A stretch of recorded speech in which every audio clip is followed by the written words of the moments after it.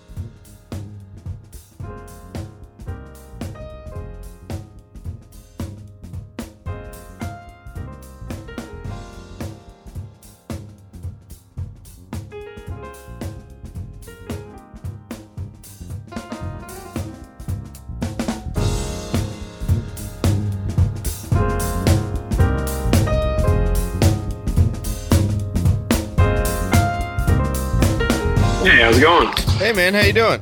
I'm good. So sorry to keep you waiting today. No worries, no worries. Where in the world are you right now? Literally, I'm in Antwerp. Where's that? In Belgium. Okay. Yeah, no. So it's. What time is it there? 8 p.m. All right. Yeah. I was checking out your schedule. You guys got a gnarly tour schedule coming up. Yeah, man, it's pretty action packed. I mean, this is just kind of the beginning here in Europe, and then it's like North America hard till the end of January. So it's gonna be good, man. I'm excited to be back at it.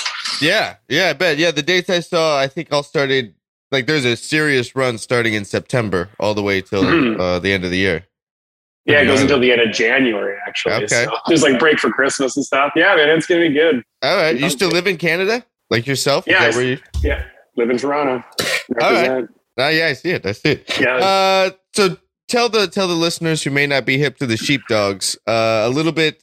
Well, first of all, you play bass in a band called the Sheepdogs. Let me set this up. And you have a new album out called Out of Sight. The record just came out, right? Like last week or something. Came out on Friday, so fun to be putting out new music. Yeah, man. How long had that record been in the tank? It was kind of a response to the pandemic and the lockdown, correct? Yeah, I mean, basically the whole thing came together. We did put out an EP over the course of the pandemic as well. So we kind of just decided, I mean, we're a live band a lot and we travel and tour and stuff. And we didn't really know what to do when all the COVID stuff happened. And especially in Canada, like a lot of the lockdowns are pretty long and pretty serious. So it made it pretty impossible to do like a lot. And usually so when the pandemic hit, we had like a new record we were going to record in Portland and we were on our way to, doing a bunch of tour dates and all this kind of stuff. And it all kind of just disappeared as everything did back then. And so as a response, we basically just started getting together whenever we could. We don't all live in the same city. So when we get together and we were allowed to be together, we would just jam, like kind of go back to the origins of the band. We just sit in a circle and we just work on tunes. And then when they were feeling good, we'd hit record. And so it kind of became a thing. It wasn't like making a record where you're like, okay, we got 12 tracks. We're going to record in this amount of time. It was sort of like, let's get together as much as we can to kind of like beat the COVID blues because we were just kind of over being stuck, not being able to do anything, kind of in like a holding pattern. Yeah. When you guys are meeting, was the plan to come up with new material for a record, or was it just to be around people and play music and like reconnect with the origins of it all and like forget about the industry? Whatever. We don't know if the industry's coming back because, I mean, here in LA, like that's what it felt like. It felt like, shit, the world's over. Now what? We had no idea what was going to come back or when or how or, it was the same thing. And especially like in Canada, there was so much uncertainty around like when, it's like they said, the music industry is the first to get shut down and the last to open up kind of thing. Right. And so it was sort of a bit of both. We were super bummed out because we like get our energy from playing and making music and performing. And so it was just it was a lot of the just like, let's not worry about trying to make a record. Let's just get together and do the thing we know how to do, which is make music together. So that's great. Yeah, it was nice. It was like, it's very like poetic or, romantic in a way, but it was like we didn't sit down and be like, we're going to just make this thing. It was just like, hey, let's pick these dates when we're allowed to be in the same room together and whatever and do it. And it was awesome. Wait, did you pick up during that time? Did you pick up any COVID hobbies? Did you start, crocheting or, Not really. I mean, it's funny because I moved right before COVID hit. And so a lot of the time was spent like acquiring furniture, mid-century furniture and stuff on Facebook Marketplace. It was like kind of Facebook Marketplace was hot as shit. Right as COVID hit, man.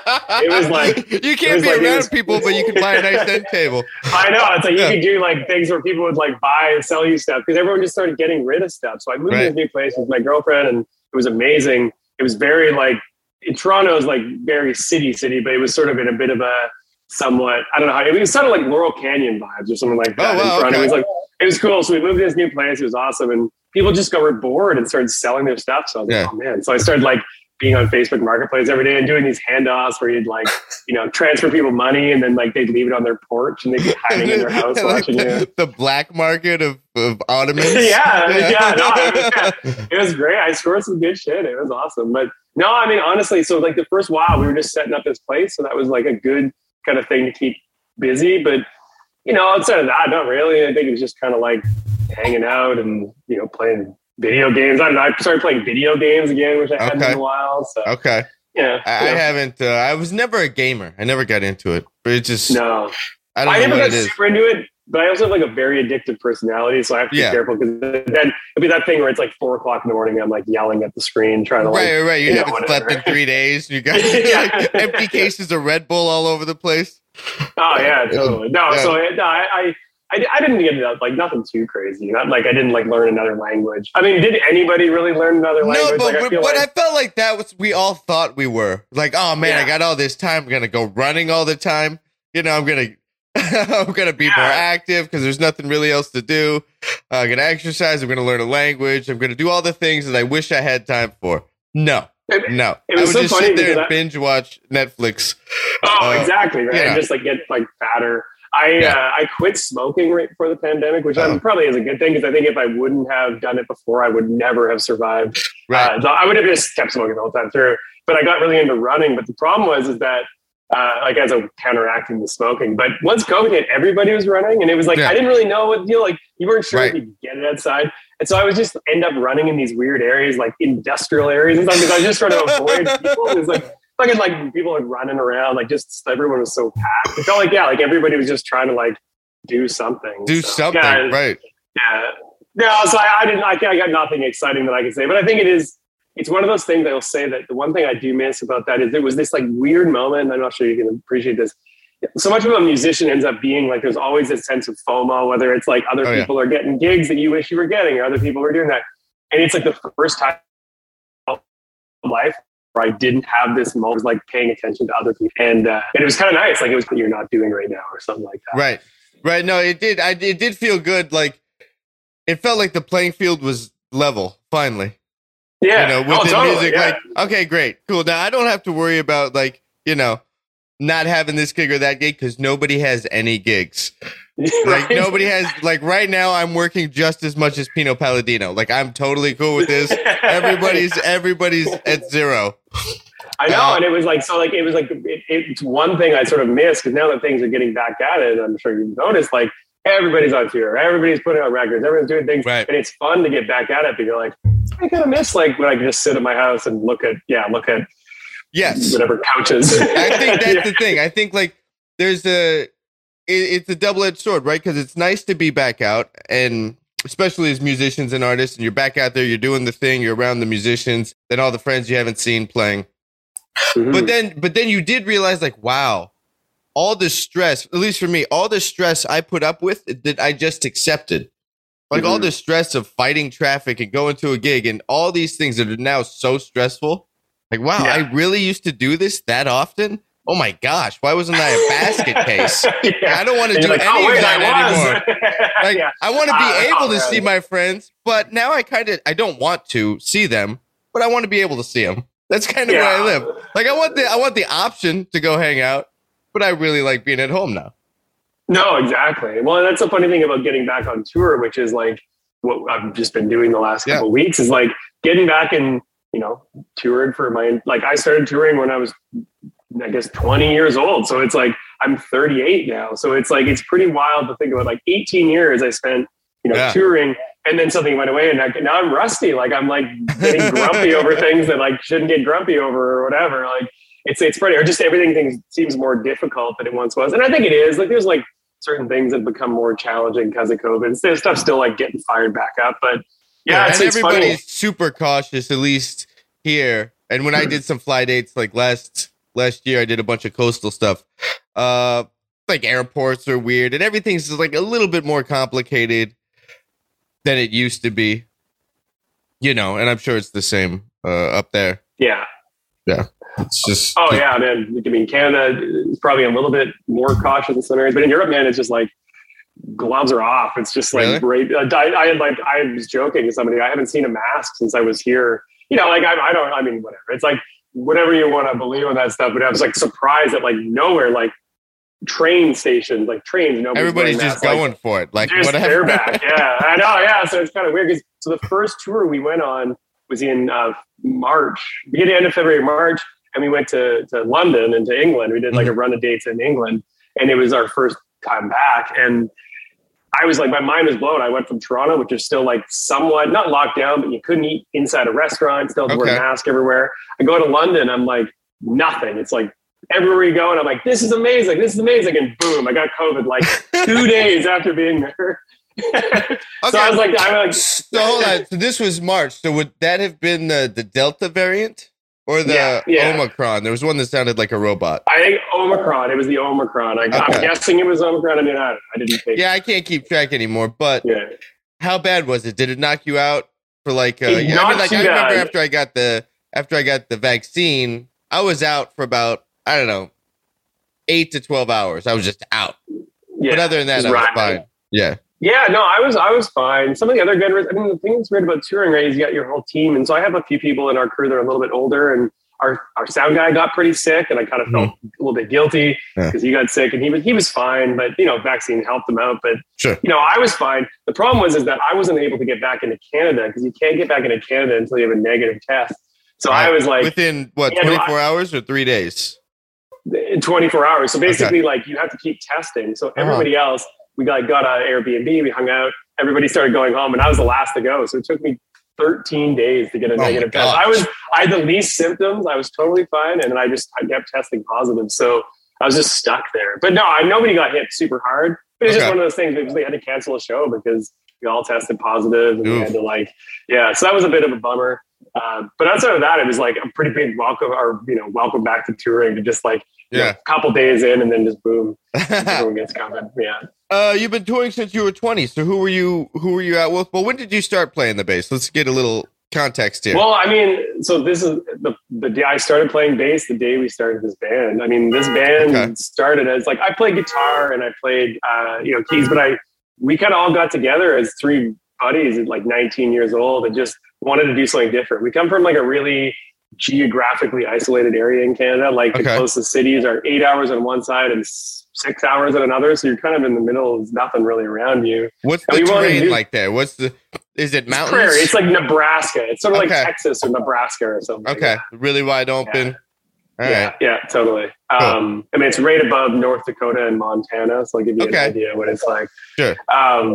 So, I mean, we're in the middle of nowhere. We're like 19. We want to do something different. Like at that stage, we're like, you're still sort of hanging around some of your high school friends, but you want to I'm not really like into the stuff they're into. So the three of us, you and Sam and I, the original three members, bonded over just music and not seeing a lot of people playing the music we like, which is rock and roll music. So we just started jamming, like drinking beers and jamming. And so Sam had never played the drums. I'd never played the bass.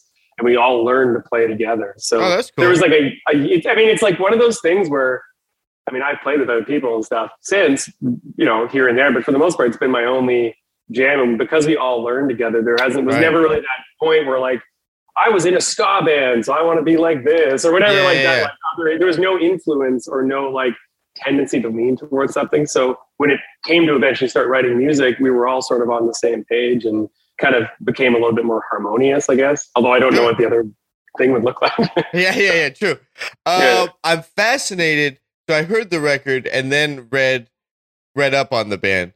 I heard the new record. I was surprised to read that you guys were Canadian because you guys sound more American than American bands. Like I was listening to it, I'm like, all right, yeah, this is like super Southern rock.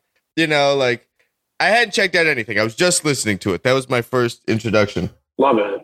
Like all right, like classic rock, Southern rock. Like almost every song kind of took me somewhere. Like it was a track 3 or 4, maybe 5 on the record. Like it had a groove that I'm just like, lay down Sally. That's Lay Down Sally. And then like this other song had this thing. And I'm like, yeah, I dig that they have all this vocabulary from that period of music.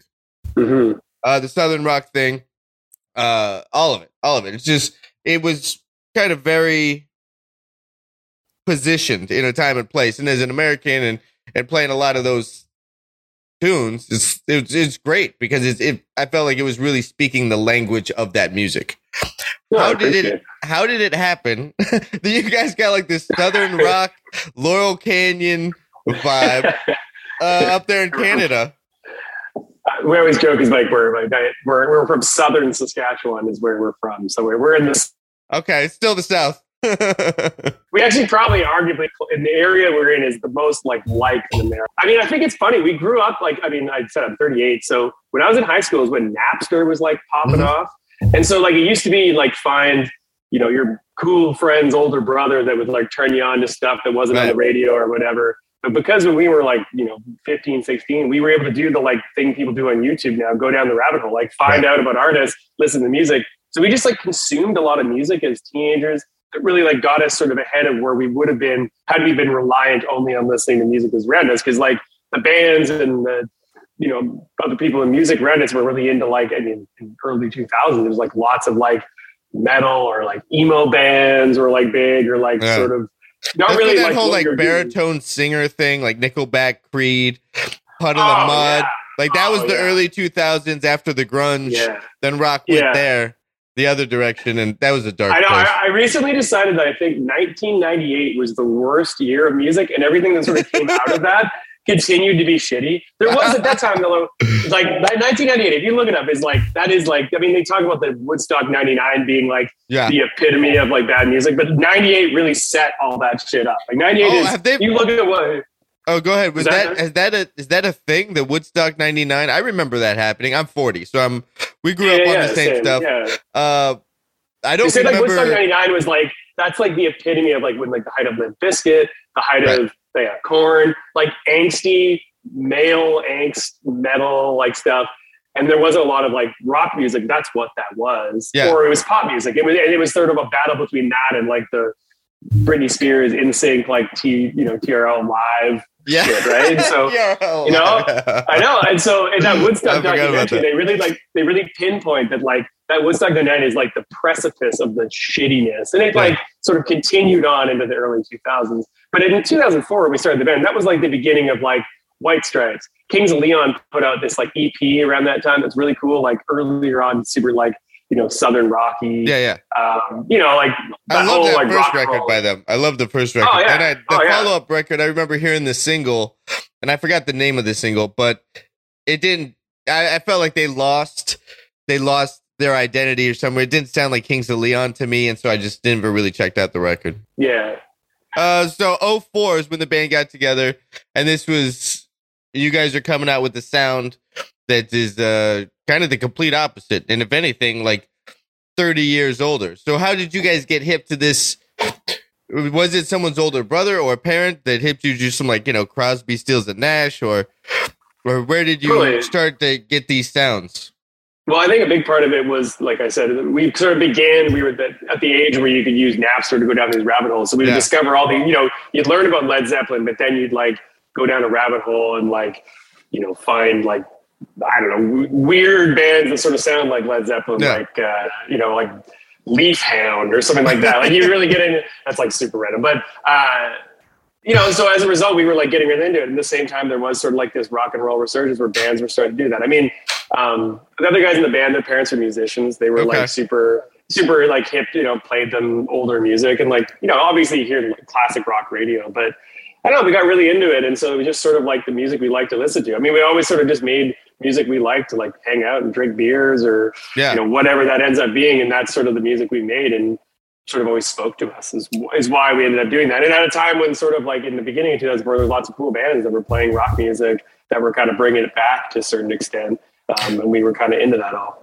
Yeah, Kings of Leon was great. I love the production on that first record. What were some other bands that were influential on your band? Not just you as a musician, but the whole band. Sure. I mean, I think like obviously like we're big fans of the Beatles and Creedence is a big one. Any from that time period specifically? Any from the early 2000s? I mean, we were listening, like it's like Kings Leon was a big one. Black Keys, early Black Keys stuff was like, all that super like kind of dirty blues stuff we were really into. Foo Fighters? I feel like David is the last one still carrying the torch of rock and roll. Yeah. I mean, obviously Foo Fighters is weird at that point, right? Because like the whole like Everlong era stuff had kind of passed and they were moving more into like the more modern rock thing. So I don't know if it's sort of a line, but I agree. Like he's like the last true rock star or something like that. I know. But he's like the last rock star who's a good guy, not like one of those guys who's like rock star is a shitty guy. Like he's a good guy. Because there's like the whole thing, right? Where like there's people have longevity in music because they're good people. And so someone like Grohl, like no one ever gave up on him. Even when like I'm sure like he's like, I'm gonna make this solo record, call it Foo Fighters. We were like, we want to help you, Dave, because you're really cool. And then he's just continued on from there. Yeah, no, I think I'm kind of a fan. It took me a minute to come around to him, but my friend Laura is the backup singer in the band. And I remember we were at a barbecue a few years ago. I'm like, does he know that he's the last real rock star? And she's like, yeah, he knows. I'm like, good. It's like that great video where he's like, he's doing like a tour of his house and he opens up his fridge. He's got like a bunch of bottles of Dom in there. And he's like, oh, come on, dude, I was in fucking Nirvana. Like, he's just totally like, he knows how to like, he's like, you might seem weird that I just like garage fridge has like 5 bottles of Dom. He's like, I'm in fucking Nirvana. Come on, man. It's like pretty funny. Yeah, that's great. I mean, I by all accounts, I've heard he's one of like the sweetest dudes. Yeah. Considering he could totally be an asshole and it'd be okay. Like, right? Yeah. So how about so from these old bands you're checking out the older stuff from the 70s. Who were the bass players that you started, because you're new to the instrument around the time you start the band, so you're probably not only absorbing the bands and the vibe of the bands and the style of what they're doing, but who the bass players are and how they're approaching playing this stuff. what's funny is because growing up at that era too, a lot of bass players were just lots of like root note, whatever, like punk single note stuff. Mm-hmm. And I didn't really know a lot of people that I didn't really understand at that time, like what the possibilities were with bass and how important bass was to like the idiosyncrasies of music and stuff. There's this guy named Jody Giesbrecht, who's a bass player from Saskatoon, who I saw play at a show somewhere. And he was super animated. He played his bass super high up, which obviously is the opposite of what everyone was doing back then. And he was just rocking out, and he was just like just ripping. And I was like, it like changed my mind. I'm like, oh man, like you can play the bass in a way that can not just be a guy with bound below his knee, like just playing a root note kind of thing.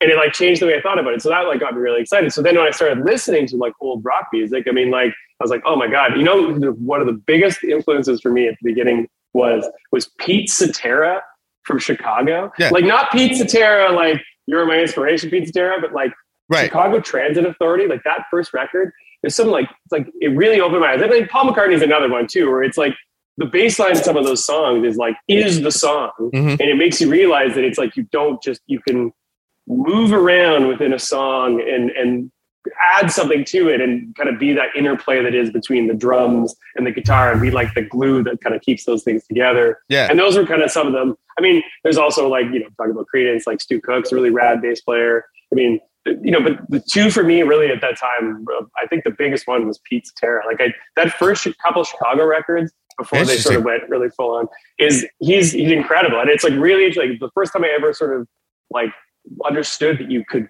there's a way you could meander with the bass that isn't necessarily exactly what everyone else is playing, but kind of can like add another dimension to it. So that he was that one, which it's kind of a weird one. A lot of people write Chicago off as a band that's kind of like, whatever, super 80s. It had like 50 albums, but yeah, like those first couple records are unbelievable.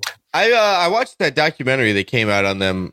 I don't know when the documentary came out, but that was one of the things I was binging during COVID. I thought it was good. I didn't know that much about them. Like I knew the tunes, I don't think I own anything by them, but like I knew of them, and I'm like, all right, this is always a good way to like introduce. Let me learn more about this. And I feel like if I can connect with their story somehow, I'll be able to connect with the music a little bit better. So I'm always interested in like reading biographies or watching documentaries on bands and musicians.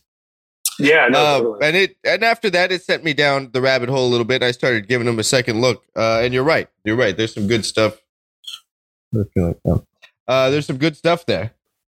Mm-hmm. Yeah, no, it's one of those things too where it's fun to discover bands when they have other albums that you don't know and they're way cooler than this stuff. Yeah, I mean, and they're that band really shifted, right? Because the lead singer at the time, I mean, Robert Lamb, Pete Cetera, and Terry Kath in that band all sang. Bass player, keyboard player, and guitar player.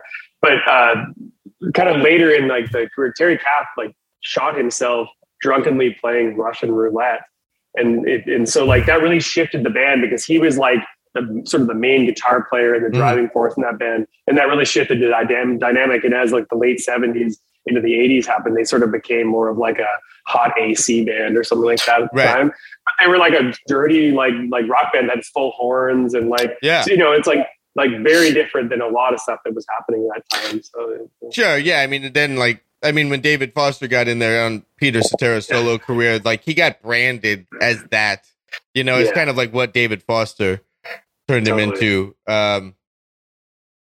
It's just kind of But he's an incredible bass player. He's got like I still am yet to sort of figure out what his setup was to get the tone he was getting on some of those early records. It's like it's a really rad sort of like. It's not clean, like it's definitely dirty, but it's not like it's probably just like an amp juiced in a room, in a giant room they're recording in or something like that. But I've never really told like he's got amazing tone, really like tasteful, like not too like jerk offy with the way he does things. He always brings it back home, but definitely like goes out there. And so it's one of those things where it was like it opened my eyes to that. And not to say like if I listened to early records, you would be like, oh wow, he's like really going for it, because I was still very much like an early bass player, but it's like something I sort of strive to for sure. Nice. What's your signal chain on this last record? Like what bass are you playing? What are you going through?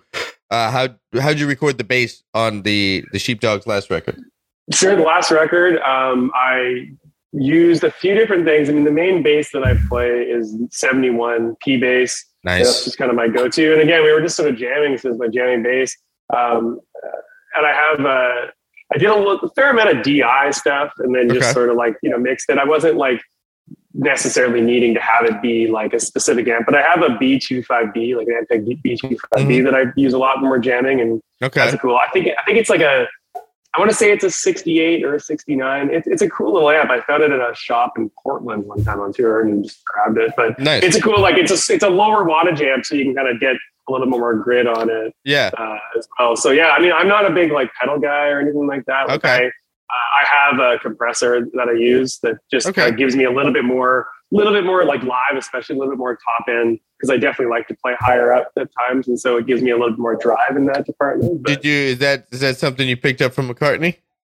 No, I didn't know. I know. Honestly, it was a guitar tech of ours that was like, oh, really? I was like, man, no, not the compression pedal. I mean, playing higher on the bass. Is that something? Probably. Yeah. You know, it was another. This is a Canadian reference here for you. I don't know. Do you know the band Sloan? Do you know that band? I know. I don't know why I know of them, but I've heard of them. Like Sloan was like a band from Canada that sort of was like SLOAN, right? Yeah, Sloan. And so the bass player in Sloan's named Chris Murphy, and Chris Murphy is a super rad dude. He is like an incredible songwriter. He's an incredible singer, bass player. And they've been a band since the 90s. They were sort of like in the earlier 90s touted to kind of be a new Nirvana at one point. And then they, in like 95, 96, they put out an album. 95, they put out an album called Navy Blues, which was like, they went from being sort of a grungy type band to like being more of like a Beatles-esque like rock, throwback band. Anyways, Chris Murphy sings high harmonies and plays like a Mustang and plays like up high stuff a lot. Yeah. And he was someone who was super influential in the Canadian at the time, as like someone I could look up to as contemporary that was doing that. And so that would be another thing, playing up high. But obviously have McCartney as well. As definitely like, again, like using Pete's Terror as well, like using all the frets you have to try to like, do different things. Yeah, the full range of it. Where'd you get it was the 71? Where'd you get the 71P? I got a picture from your PR company, and I think the picture is you playing something that looks like a mid-50s P bass. Like it's got the telly headstock. Yeah. Did you even know? I was gonna say, you act like you don't even know this picture exists. Oh, you know what? That is. It's that one that it's in. I think it's a studio one. That was maybe on one or two songs I played that one. That's the one that was at the studio. It's like it's got the telly headstock. Yeah, I like that on basses. I was just talking to that's cool. A bass maker last night who's gonna make me a P bass and send it over. He's like, "What do you want?" I'm like, "Dude, I want the telly headstock."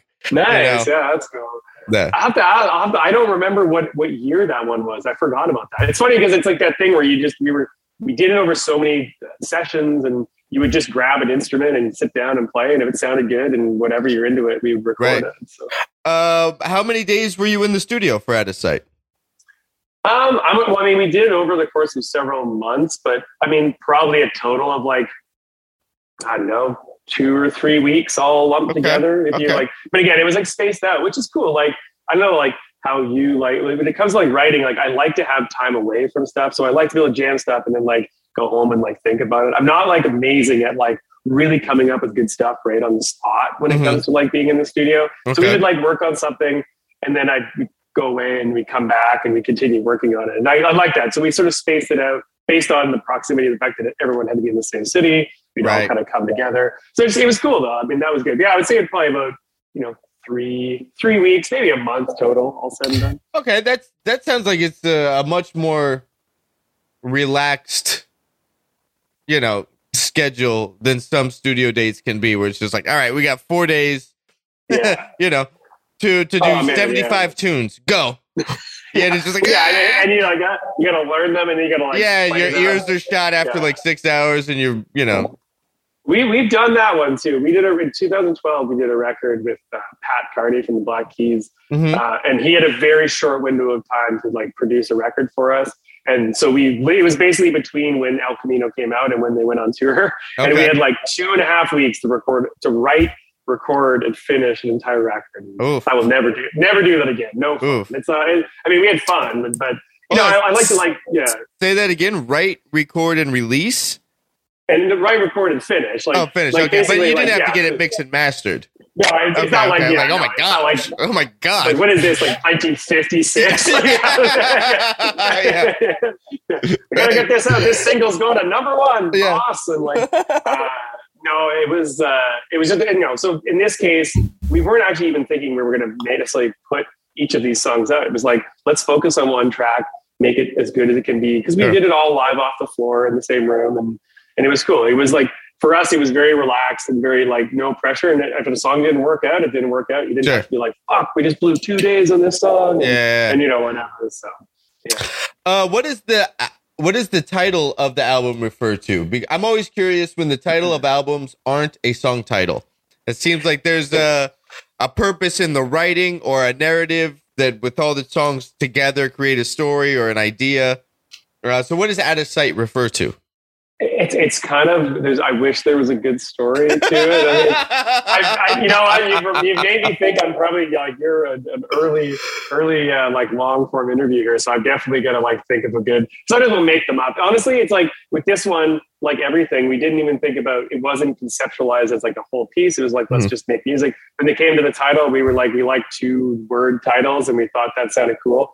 Because again, it's like naming a band or naming an album or whatever is so hard because it's like, fuck, it's like, it's so easy to be like, look up on the internet and be like, okay, there's like a million albums. What should I call my band? Yeah. Oh man, I mean, that's a whole other thing, right? We're going to come back to it. I want to, because the Sheepdogs is the original name, and I want to know why you landed on that. Okay, but for right now, we're on the album still. So it was just really something that you like the sound of. Yeah, no, exactly. We kind of liked it. We liked the idea. The album itself sort of lends itself a little bit to more of like a later 70s vibe, to which, I mean, it's like a lot of stuff in the later 70s visually went like space. And so you thought it was kind of like, and so that's why the artwork kind of goes that way a little bit too. And it's fun to kind of like lean into it. It just sort of, made sense. I mean, I guess you could also say that a lot of the themes around this record really did lean towards like not making music that was, when we tried very hard to not think about the pandemic while it was going on, and like make music that's going to be a good soundtrack to the future. So you could probably say that a lot of the songs are like wishful thinking, like looking forward to being able to do that. And I think you could say a lot of that really felt like it was like you didn't know it was out of sight. So you can kind of like say, so it was a conversation we had. It would be very consciously, we're like, listen, I'm like making up the story here as we go. No, this is great. Like, this is great. Yeah. So we were like the whole. These are the new liner like, notes. Yeah. Exactly. Oh shit. Yeah. No, but it felt like you didn't really know. It was weird to make like music that you're like, I can't wait to like drink beers and party to this music. But it's like, but when is that going to happen? Because this shit is going on so long. And so it was, but we very consciously were like, nobody's going to want to listen to music about the pandemic. Like I always laugh, like nobody's going to want to go back and be like, I really want to watch that live stream that band did in, like May 2020. It's like, fuck no, I don't want to be reminded of that shit ever. Right. Let's all just move past it. So now on to the band title. So the Sheepdogs wasn't the original band name. What was the original band name? And then how did you come into the Sheepdogs? Sure. I mean, same thing. The original name was, The Breaks. We were like just jamming and we were trying to come up with a name that would be the band, lots of the bands at the time.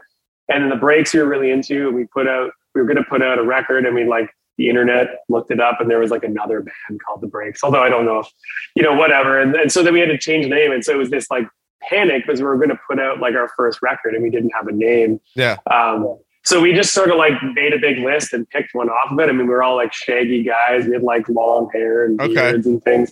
What else was on the list? Do you remember anything else from the list? Oh man, there's so many bad ones. Because anytime you're naming a band, it becomes like there's some good ideas in there, and then the conversation takes such a left turn. And somebody says something really, probably something I can't repeat on the mic right now. It could just be some super off-color joke, and then that snowballs for like a 4-day conversation, but they're hilarious. Oh, I mean, they're amazing. And then you're like, and then nobody names a band being like, we're going to be a band 20 years from now. We're still going to be like, what was the reason you called your band name this? And it's like so funny. So you don't name a band thinking of that. It's like, I always say like, give the band whatever name. You got to make a name for yourself. It's like you can take any. I mean, the Beatles is a shitty band name, right? But like nobody's like thinking that now, right? Yeah. So maybe people are. No, so I think the Sheepdogs is the thing. We're Shaggy. There was a band called Mondo Diao at that time. They had a song called Sheepdog, which is kind of a sweet song, and not like rock thing. Which is funny because years later, we played in New York. The lead singer of Mondo Diao was walking down the street. And he saw Sheepdogs on a sign, and he came to our show. And then we had mutual friends, met us afterwards, and we were like, he's like, it's funny you say that. I saw that sign, and it made me think of that song. Oh, that's why I came into the show. That's like a real thing. And so we were like, yeah, it was sort of based on the song by your band. Okay. So yeah, but there isn't really. I mean, we've made up so many hilarious stories about the origin, because you do certain interviews where that's like their big question. They've like their list. Their number one is like, where do you get the name from? And so I wish we had a better name. I wish like our better story. Okay, like that's fine. I like how it happened to be. Like that's actually cool, and it's really cool that you met the dude. But now I want to hear one of the stories that you tell. Like what's one of the, you know how when people like with complicated names go to Starbucks and they have a Starbucks name, it's just like an automated response. I want to hear the automated response to the name. There's a few of them. One of them is that Ewan is from Australia, and he was born in Australia, moved to Canada like much later. Okay. And he always tells a story that when he was a young boy, he like dreamt of being in Canada and playing in a rock and roll band. And he was sitting in a park and he saw a sheep and a sheepdog go by. I saw a sheep and a dog. And then he just decided, you know what? When I start a band, I'm going to call it the Sheepdogs. And I was like, there's like, they're floating around. Every once in a while, you'll see them like pop up on like something that somebody's pulled from another story or something. It's pretty funny. Yeah, something like that. There's definitely been made up on the spot too. Yeah, sure. I think it's more fun to do stuff like that. Like every time you tell the story, don't ever tell the real one. Just make one up every time. You know, so exactly. It's like this elusive thing no one really knows, but it's entertainment at the same time. Totally. Yeah, but the word of advice to any young man, like have a really good story, because people are going to ask you that. Even or just make up the story. Like make up the band name and then write come up with the backstory. Yeah, no, totally. But I mean, I guess I'm sure if you're like Humphreys McGee or something like that, like that probably gets asked more often than like, or at least be harder to come up with something, right? Right. I think the best one is Steely Dan. Like I still think that's. You think that's better than Led Zeppelin? The best like origin story. It was just the name of a vibrator, right? Like that was just like, they're like, we're going to be called Steely Dan because it's the name of a vibrator they saw in like a magazine. Like that's like, did anyone ask, like, you just say that, shut them down, story over. So it's like, I kind of like Led Zeppelin. I think that's my favorite band story name, or at least one of them. Because who was it? Somebody who knows a lot about rock history will probably correct me. But was it Robert Daltrey from The Who that said, like, he first heard him and like, these guys are gonna bomb like a Led Zeppelin. Like, and it was all like, it was like these words that were spoke over them about how they were gonna fail, and then they're just like, "Yep, Led Zeppelin, we're going with it." Yeah, and now it's now it's Zeppelin, and they're huge. And I don't remember. I'm gonna have to look that up now. Yeah, I think you're right. It's someone like that. I mean, it's definitely in that whole scene of things. But that's one of the best. Like there isn't a lot of really good stories behind them, and when they are good, they're really good. And then there's a whole bunch of just random ones. Maybe that is a good one. What a better way, like what better fuck you to that comment. Exactly. Have that name and then become like literally like it's not even like a band name. It's like an adjective or something. Yeah, like that, I know. No, I mean, like how cool is it to like no one ever says like I'm listening to Led Zeppelin. They're just like Zeppelin. It's just Zeppelin now. And then and they've created such a sound that you could be like, do that Robert Plant thing, do that Jimmy Page thing, do the John Paul Jones thing. Like everybody it's iconic. I love that band. Yeah, no, totally. Love that band. Big time.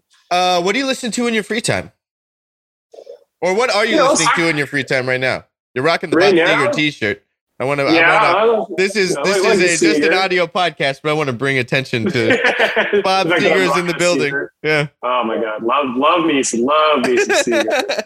I don't know. It seems like I'll like pull out my thing. It's funny because I kind of go all over the map, right? Because I find that I for me like music is obviously so. I mean, not for me, for everybody. Music is so thematic. So depending on what I'm doing, like if we're on tour, I'm probably not going to want to just listen to rock bangers all day long because I'm doing that every single night. Right. And so I'm venturing more into, I think, I know for me, like whatever gig I just did, like for context, like I work freelance in LA. So whatever gig I just did, I'm not going to listen to that on the drive home. It'll probably be the complete opposite. So if I just got doing a jazz gig, like I'm going to listen to like whatever the radio is playing for pop or hip hop or country or something completely different just to cleanse the palate.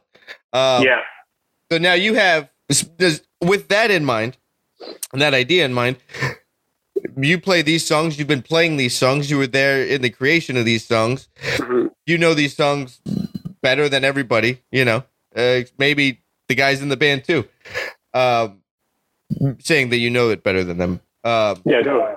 Maybe you get a little burnt out, after night after night after night of hearing the same song. So what do you listen to clear the palate? Yeah, no, for sure. Well, I mean, one thing I got really into even over the pandemic, but is exotica music. Like I know it's very general, but like I got really into it because it's so thematic, and it's like if you're like making dinner or you're barbecuing or just like out for a walk, it's like very like you almost feel like you're in a movie or something like that. Okay. It's like, and it's such a general term, right? It's like that like Les Baxter, or I don't know what else would be considered exotica, like Martin Denny or I don't know. It's like that stuff where it's got like bird sounds, and it's like it's sort of like meditation music. No, it's like stuff from like the 50s and 60s where like white dudes made music that sounded like it was sort of from like the Orient, and I say that with making finger quotes. So white people jacking another culture, like just white people being the worst in another way. That's what it is. Big time. Yeah. But it's like it's like sort of like the type of music that you would imagine would be played at like a cocktail party, in like the Hollywood Hills in like 1966 or something like that. You know what I mean? It's it's cool. It's not like overtly racist, but it is totally like of an era. It's of an era where like it's not coming from there's no ill will intended for it, but it's definitely like, it'd be something that you would put on and imagine what they would listen to in Hawaii or somewhere in like Tahiti or something like that. But really it's not.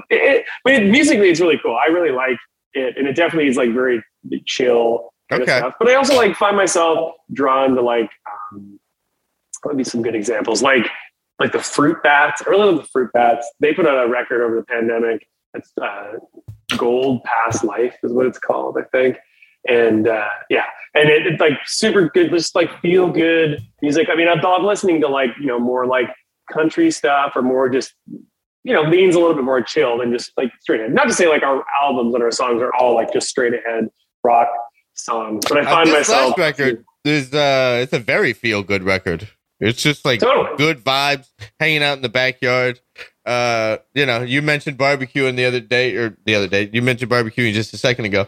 But it's that thing. It's something you put on when you're hanging out with buddies. That's going to be a soundtrack to community and recreation and good times. Like all that was communicated. Totally. Yeah. No, totally. Yeah. No, I mean, I kind of go all over the map, but I think like definitely like I lean a little bit more like not like chill, but maybe a little bit less. Like I don't know if there's a time and a place for everything. I mean, I'm a big like motorcycle guy, and I like there's certain music that I'll like get like fire up if I'm going to go for like a ride or something like that. But definitely, but if I'm just like at home, I'm not like just cranking the like Zeppelin or something like that. So you sing harmonies in the band. When I do, yeah. How long into the band did you start? At what point did you start singing in the band? Was this right out of the gate? You're just like, all right, yeah, let's do some harmonies. Yeah, I mean, we wanted to. I don't think the first time you try to sing harmony, it's very good unless you're good at it. Because again, we were all like learning how to do it. But yeah, I mean, the music we liked, everyone singing, so we tried pretty early on. When we got good at it, or at least good enough to like have it be super passable, was maybe a different story. But yeah, like pretty early on, we wanted to we liked the idea of a band playing together and singing together, and that's always been like a big part of how we've always done things. And the bands that we looked up to, that was a part of what they did too. So we just sort of learned. So, I mean, none of us were professionally trained singers or anything like that. Yeah. It was just sort of like, and I have a higher range, higher register. And so I sang the higher part and sang a drummer initially when it was just the three of us. And now that there's five of us and we all sing, it's like, you can do some pretty fun things. And we're not doing like weird, like, choral chord type things. But we're like, you can like, it doesn't sound like a Bach chorale or anything. yeah, exactly. But no, I mean, we love like guys all singing and playing together. The guys are really big into guitar harmony too. Mm-hmm. So like, we really like, we're not trying to be nerdy, but we like the idea of bringing some of those elements of actually having harmony be part of melody and all those things. Sure. And I think it's cool. And it also is just, I think there's power to having a bunch of people singing together. And I think so. We're not the first band to do it by any means, but it's cool to like, it was something we wanted to be able to do. So we learned to do. It's a very cool thing that I do think is both underutilized and can easily be overdone. Totally. It's great. Like, where do we land? Where do we land in your spectrum? I liked it. I liked it a lot because there's elements on it where you wouldn't see it coming, and I'm like, oh wow, this takes me right to like the Eagles or the band America, or like where they really do that. I'm like, oh yeah, this is sick. But it's not at all overkill where it's like, oh hey, double chorus, here come the harmonies.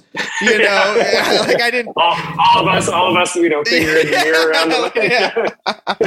That's back to the 1950s recording session. All of you guys, one can on, singing around the mic.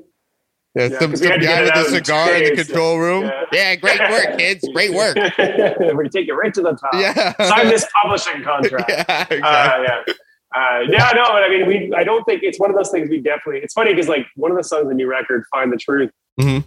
And the chorus, we only have harmony on the second time he sings. Where you would think that even when we started playing it live, I'm like instinctively want to go up to the mic and sing harmony, but we only put it on the second time that he says Find the Truth.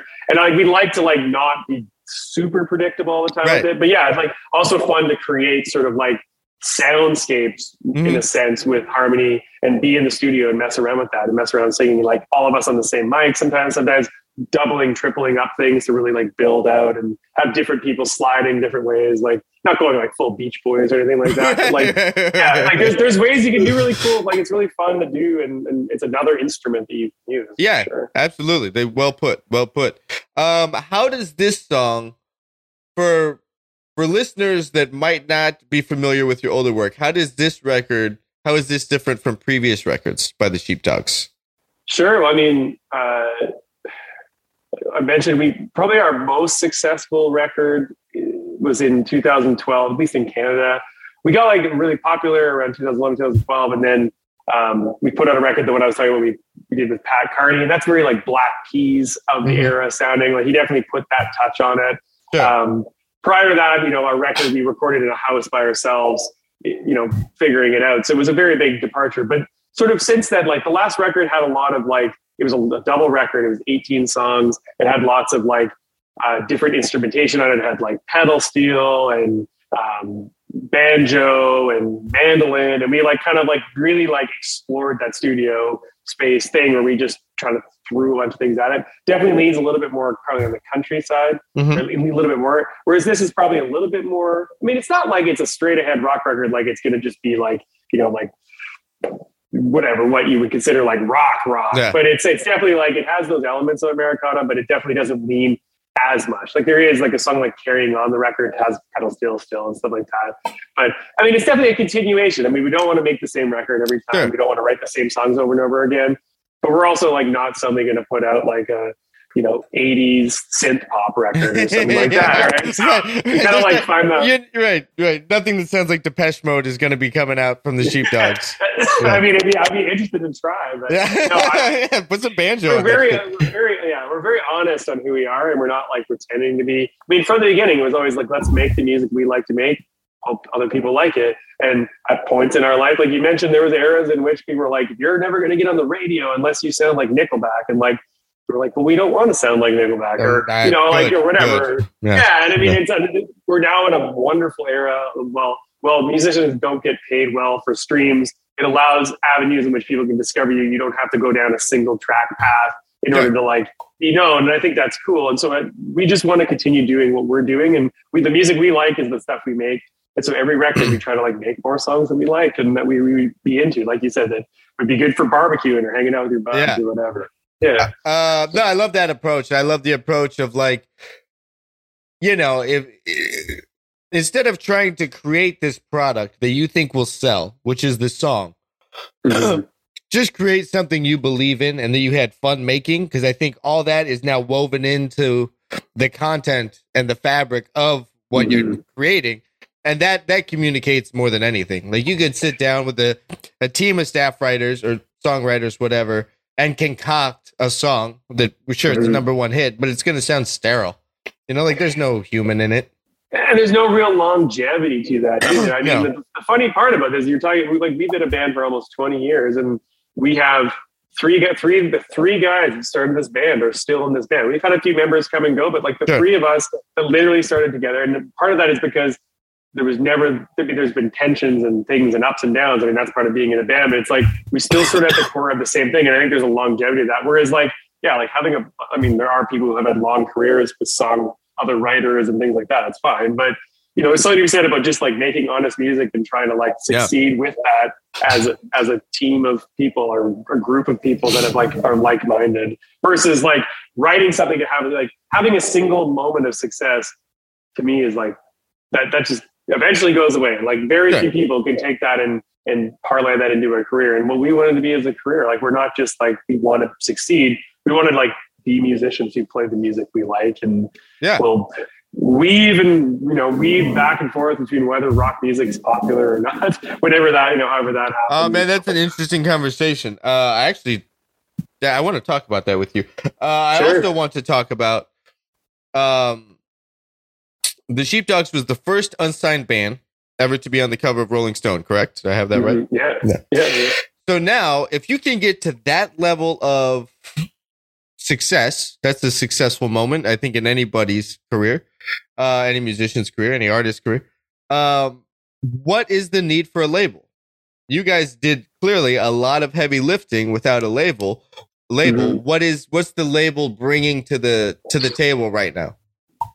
I mean, it's an interesting question. But I mean, the Rolling Stone thing was a funny thing. We were contacted literally out of the blue by an A&R person from Atlantic and somebody from Rolling Stone to say, we're putting together a group of artists to be the first unsigned, like a competition to be the first unsigned band. Okay. It's not something we like submitted to. We just like, they were like, we think you're one of the best unsigned bands. Like we discovered you, like you'd be part of this thing. So we did this whole competition where it was like voting and stuff and we ended up winning. But it's a funny thing, much to what I was just saying about the longevity is like, I mean, that's just like some people are like, oh, you made it. It's like, no, we didn't. Like we won a thing. We were on the cover of Rolling Stone. It was amazing. We got a lot of like publicity and a lot of people paying attention to us. But then it's like, how do you take that and continue to have a career? Right. What do you do with that now? Like, cool, I was on the cover of a magazine, you know? Yeah. And it's like, it was cool. Whatever. And I think and also it's like, how can I prove to people that we're not just a flash in the pan band that won a competition? We're a real band and we were a band for 7 years prior to that. We've been grinding it out. Yeah. Yeah. And so like, it was all about just continuing to move forward and do that. So, I mean, so much of what we've done since then is trying to continue forward. And there's like steps forward and steps back that happen with something like that. But overall, it's just been like continuing to put on music, continue to tour, put on great live shows, all that kind of stuff. So, I mean, the funny thing about that though, is the one thing we learned with everything like that is like, no matter how much you succeed, nobody is ever going to care as much about what you do than you. So like the biggest artists in the world, man, I mean, I don't know, like no matter how much money you're giving somebody or whatever that is, that person is still not going to care as much as you. So we learned very early on that it was important to like still control the things that you can and lean on the people and things that you can't do. So, I mean, so I manage the band. I'm the band manager. We have a label, but I'm like very involved. I also have like, I do all the production, like video production stuff for us. So I have like people that work for me, that work for us, that help us do all like the videos, content, all the social media content. I mean, we do all that stuff in-house. We don't want the label that we basically use as a way to help us like publicly get the music out there, help us like push, in areas in streaming or not publicity necessarily, but like streaming and things, marketing, helping market the music. Okay. That's what we do. But everything else, I mean, it's the funny thing, and we're a really weird part of music right now where like TikTok is like the way that people are marketing music. Okay. Yeah. Talk to me about TikTok because I don't know about it. I've never been on it. I don't. I kind of automatically I check out when someone's like, "Oh, I saw this on TikTok." Like, whatever. Like, I'm 40. I don't. At 40, like I'm now old enough to be like, I don't care what the kids are doing. Like, I can officially say that. But it's a really funny thing because that's what now all the labels are like.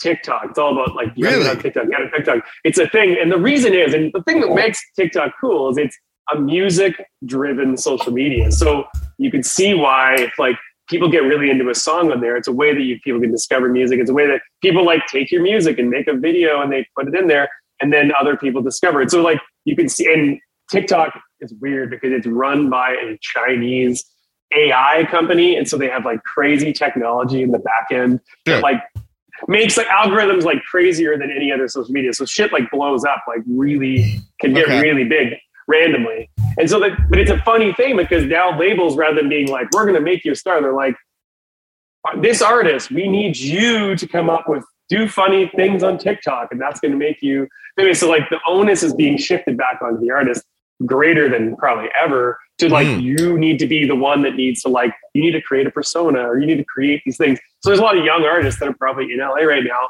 being like molded into how they can like get their TikTok to blow up, which is like disappointing. So it's almost just like social media coaches, like record labels turned into I know. social media really content coaches.